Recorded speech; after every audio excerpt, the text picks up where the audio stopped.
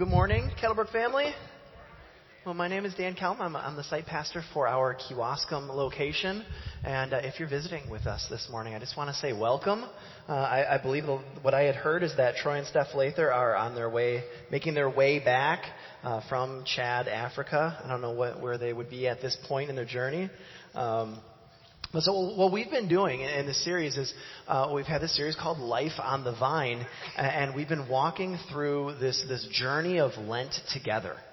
And this morning we really come to the heart of it. And we come to the heart of what it means and what does it look like to live life on the vine, a life plugged into Jesus. And I love the imagery that Jesus uses, a vine and its branches. It's simple, it's poetic, it's memorable, but more than anything, it's very practical. And I love that. And I'm hoping that this morning we can all really dig deep into the words of Jesus and this very practical, life-giving message. So I've got a quick question. Did anybody get a chance to maybe take a walk around noon to 3 p.m. on Friday? Right? High of 63. It was glorious. Yeah, that's gone. And then remember back a month ago in February where we had that high of 70. So I don't know what you guys did, but what I did was I did a couple walk-arounds around my yard, and my mind does what it always starts to do when spring weather hits. I start to dream, and I was just oh, okay. So I start thinking landscaping and some yard cleanup, and then I also kind of start thinking gardening, and I love to garden. And of course, all of our dreams have been dashed for the last several weeks there. But spring weather will officially come. And when it does, I'm excited to do some of gardening around my house. And now, so I don't have a formal garden. I have a pot garden. Now, last week when I said that in Kewaskum, there were some folks that grew up in the 60s that kind of questioned me afterwards. So I don't know what you guys are thinking. It's not that kind of pot garden. Mine is about 20 different pots that make up my garden. All right? And so what I primarily grew were tomatoes last year, and my tomatoes blew up.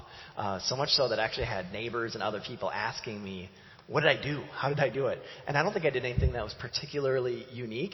I think I did what any gardener does. I tilled the soil. I dug in deep. I pulled the weeds and I pruned the suckers. And to be honest, it always takes some work. And actually, I brought in some of my work tools with me here today.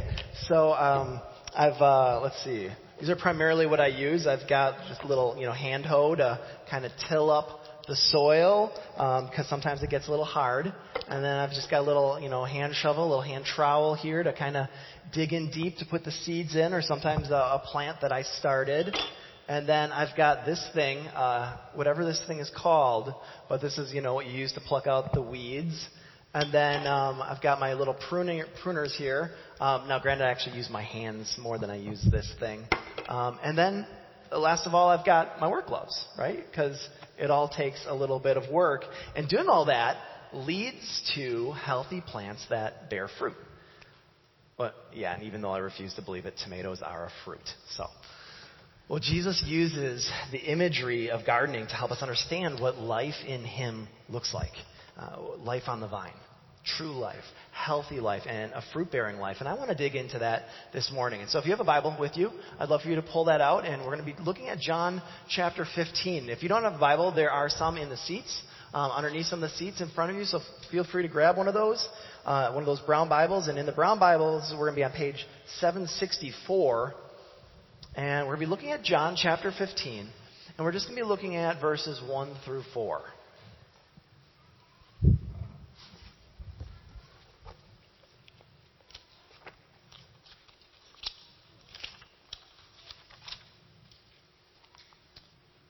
Starting with verse 1. I am the true vine, and my Father is the gardener. He cuts off every branch in me that bears no fruit, while every branch that does bear fruit, He prunes, so that it'll be even more fruitful. You are already clean because of the word I have spoken to you. Remain in me, and I will remain in you. No branch can bear fruit by itself. It must remain in the vine.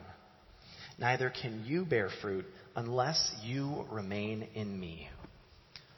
Well, before we go any further, let's take a moment to pray and just ask the Spirit to open up our hearts to His Word.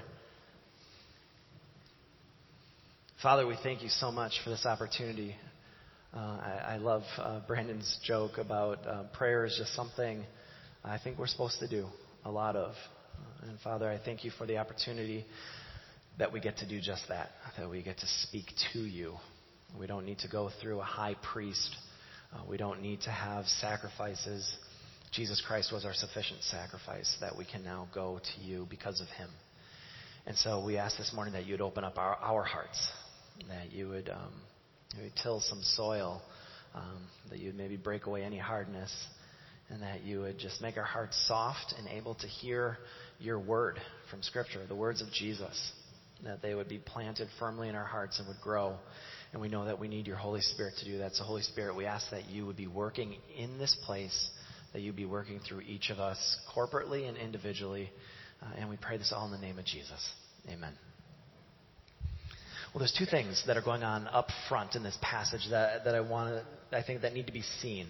And the first is that Jesus doesn't just call himself the vine, he calls himself the true vine.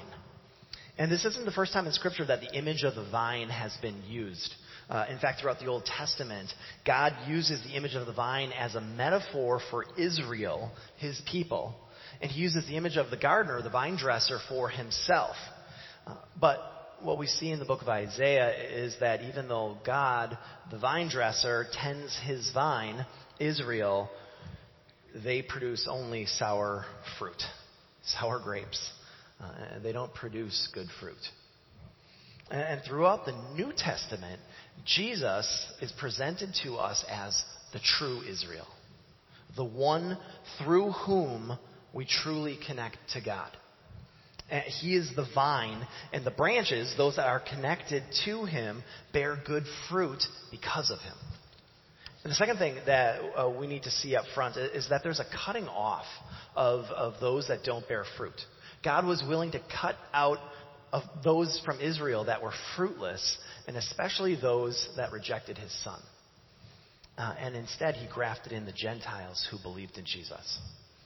So there's a little bit of a debate whether this language of cutting off is just pointing back to the Jewish people, or if they're saying that there are some who, like Judas, who were with Jesus or claim to follow Jesus, who will be cut off because they don't bear fruit, because they never truly believed in him. They never truly followed him. But either way, we are led to a single understanding of what those who follow Jesus are supposed to do. Bear fruit. And this is what I'd like us to focus on. Basically, in regard to bearing the fruit that Jesus is going to be talking about later in chapter 15, I think it comes down to this simple phrase, that God works in us so that he can work through us. Let me say that again. God works in us so that he can work through us. And the main thing, that's really the main thing I want us to understand this morning, that when we remain and abide in Jesus, God works in us. And the result of that is that he then works through us. We bear fruit. Our hearts are changed and our actions are changed. And I think from this passage what we see is that there's three ways that we remain and abide in Jesus. That we remain in the Word, we remain in the body, and we remain open to pruning. And I actually want to extend this imagery of gardening, and I want to run these kind of purposely backwards from the way that we see them in the text. Because, of course, with gardening, what does it do? It always starts with a seed. And then once your seed is grown into a plant and starts to grow flowers, those need to be pollinated. And then once that's happened, fruit begins to grow, but so do little shoots and suckers that need to be pruned. And in this teaching and remaining in him, Jesus talks about the Word, he talks to the disciples in plural, and he talks about pruning. And so we remain in Jesus when we remain in the Word, remain in the body, and remain open to pruning. And what happens through this process when we remain in Jesus is that God works in us. so that he can work through us. And it starts with a seed.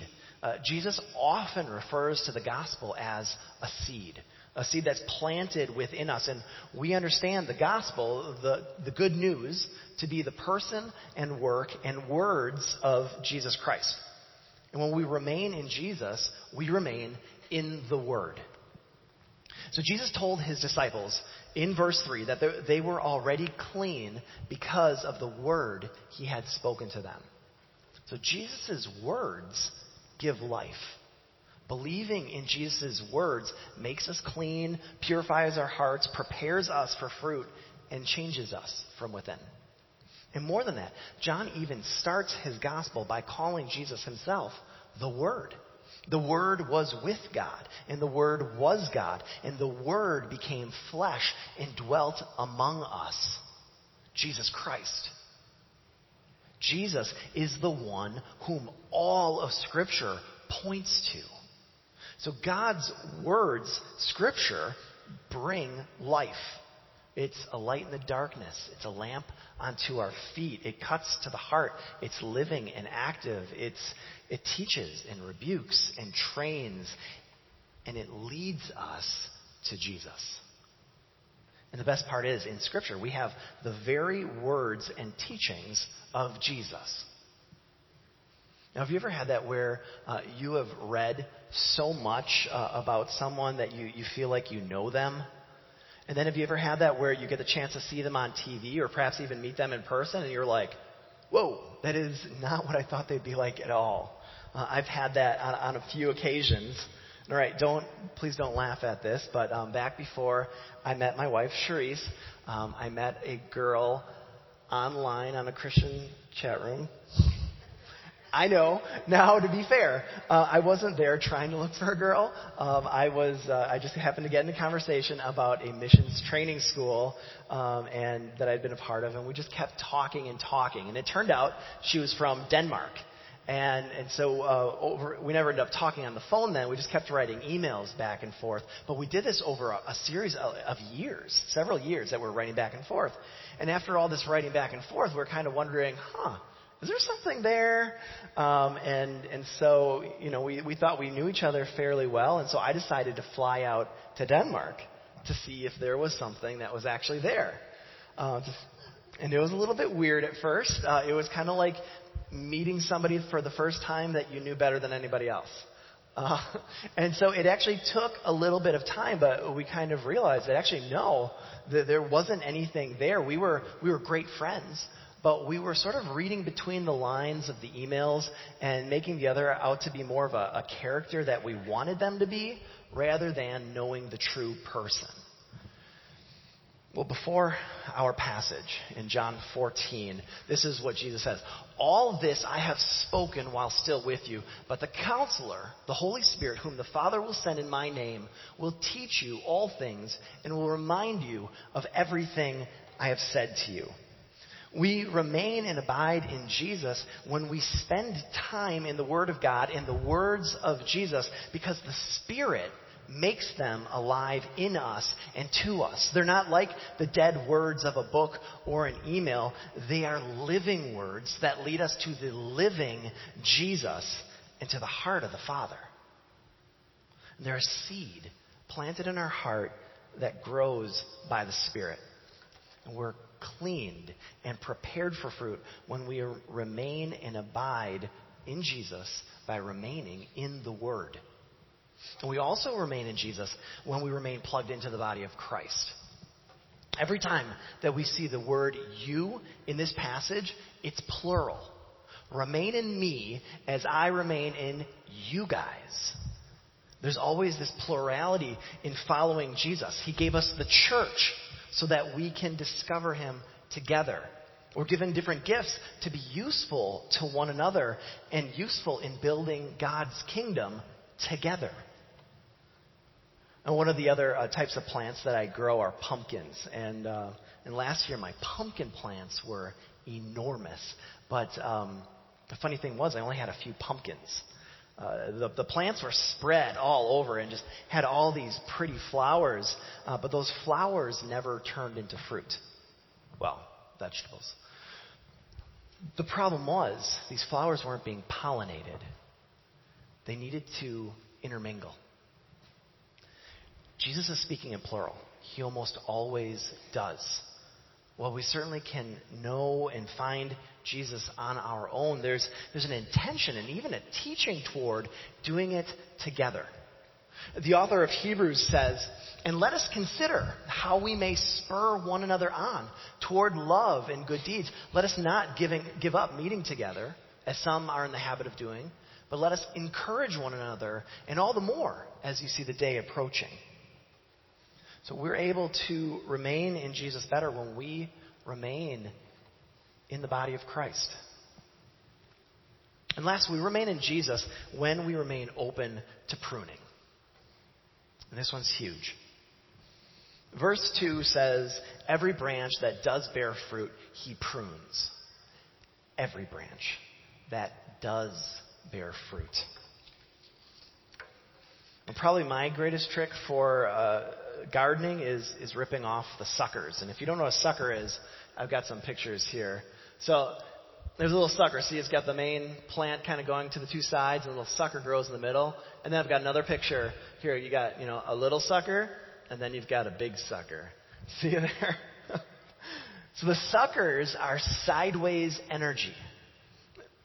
The plant literally spends energy on creating offshoots, which steal energy from bearing fruit. I didn't want tomato plants. I wanted tomatoes. As a gardener, sometimes I needed to step in and redirect the plant's energy, redirect its focus. So instead of spreading itself out far and wide, it was best situated for its purpose to bear fruit. But Jesus isn't talking about plants, is he? He's talking about us. And God works in us so that he can work through us. He wants us to bear fruit. That's what disciples do. That's our purpose. And there's a submission process that needs to happen in pruning. I've recently come to appreciate Pastor Jeff Vanderstelt's definition of discipleship. And this here is how he puts it. Discipleship is leading others to increasingly submit all of life to the empowering presence and lordship of Jesus Christ. Submit all of life. It's easy to call Jesus Savior, but it's difficult to call him Lord. Calling him Lord means that we are yielding ourselves and submitting ourselves over to him and his wisdom in the pruning process of our lives. We're choosing to open our lives to Jesus, to allow God to snip away those things that will either be sideways energy or even those things that bring death so that we can bear fruit. And if all this sounds difficult or maybe possibly painful, you're right. And yet this is Jesus' promise to all of us who are bearing fruit. It's not a punishment, it's a refinement. It's a cleansing to bear more fruit. And look at what the Apostle Peter says. "Dear friends, do not be surprised at the painful trial you're suffering as though something strange were happening to you. But rejoice that you participate in the sufferings of Christ so that you may be overjoyed when his glory is revealed." The pruning process is part of knowing Jesus, abiding and remaining with Jesus. It's part of what it takes to call him Lord. Remaining in Jesus means we're remaining open to pruning. So we've been created to bear fruit. Created to bring God glory. That's our purpose. And we can't do it apart from the vine, apart from Jesus. By abiding and remaining in Jesus, God works in us so that he can work through us, so we can bear fruit. Well, that all sounds great, but it's never easy. And there's some pain in the process. When I till up the soil, it rips it up. And when I dig in for the weeds, there's some tearing that happens. And when I rip those suckers off, it leaves a little wound. And it's a much smaller wound if I catch the sucker while it's still little, but it's a bigger wound if the sucker is left for a while. But it's all necessary for growth, for bearing fruit. And all this takes work. But remember, you're not the gardener. You're not even the plant. You're the branch. It's God who works in us and who works through us. And this happens when we abide and remain in Jesus. And this is what life on the vine looks like. We remain in Jesus to bear fruit, the very thing that we're called to do as followers of Christ. And we remain in Him through remaining in the Word, remaining in the body, and remaining open to pruning. And Jesus promises that by abiding and remaining in Him, we will bear fruit, and it will be God who does it in us. There is no other way for it to happen. God works in us so that He can work through us. Let's pray together.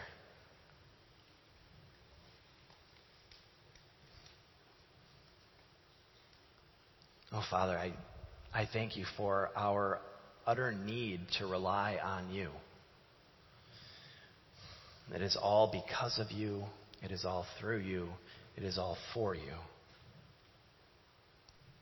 Help us understand Jesus' practical words. Help us understand that it's not on our reliance, but it's on reliance in You, of being plugged in and remaining in Jesus. Father, we thank You for Your great word, and we ask that it would find fertile soil in our hearts. And we pray this in the powerful name of Jesus. Well, we're blessed with this Lenten season to pause and examine and refocus what it looks like to abide and remain in Jesus. And I think that there's some good questions that we can ask ourselves and reflect on. And I do invite you actually now to kind of take a moment. The band's here going to be playing, and I invite you to ask yourself a series of questions that I'm going to go through.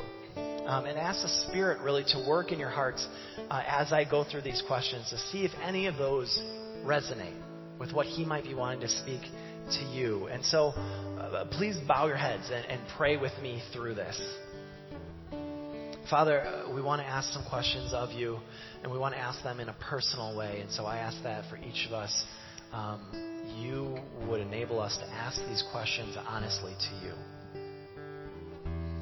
Am I remaining in the Word? Am I making time for Scripture? Time to be regularly in Your Word? Am I making time to abide with Jesus, to remain in Him by engaging Him through the living Word?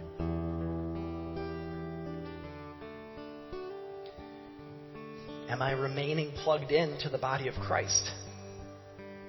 Attending the gathering is a great thing, but am I truly plugging into other Christ followers? Letting them see my life and be able to speak into it.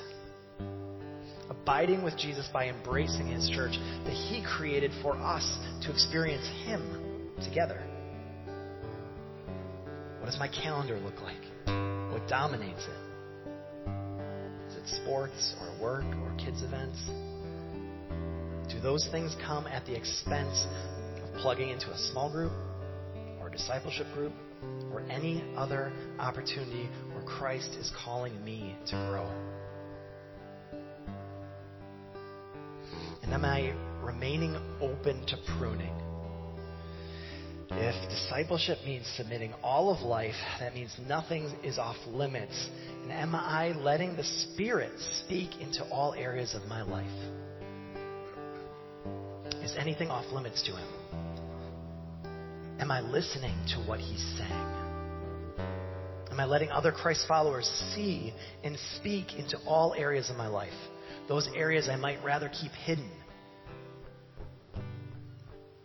Where am I wasting sideways energy? Where am I producing bad fruit? What needs to be pruned from my life? Am I increasingly submitting all of life to Jesus? And am I bearing fruit?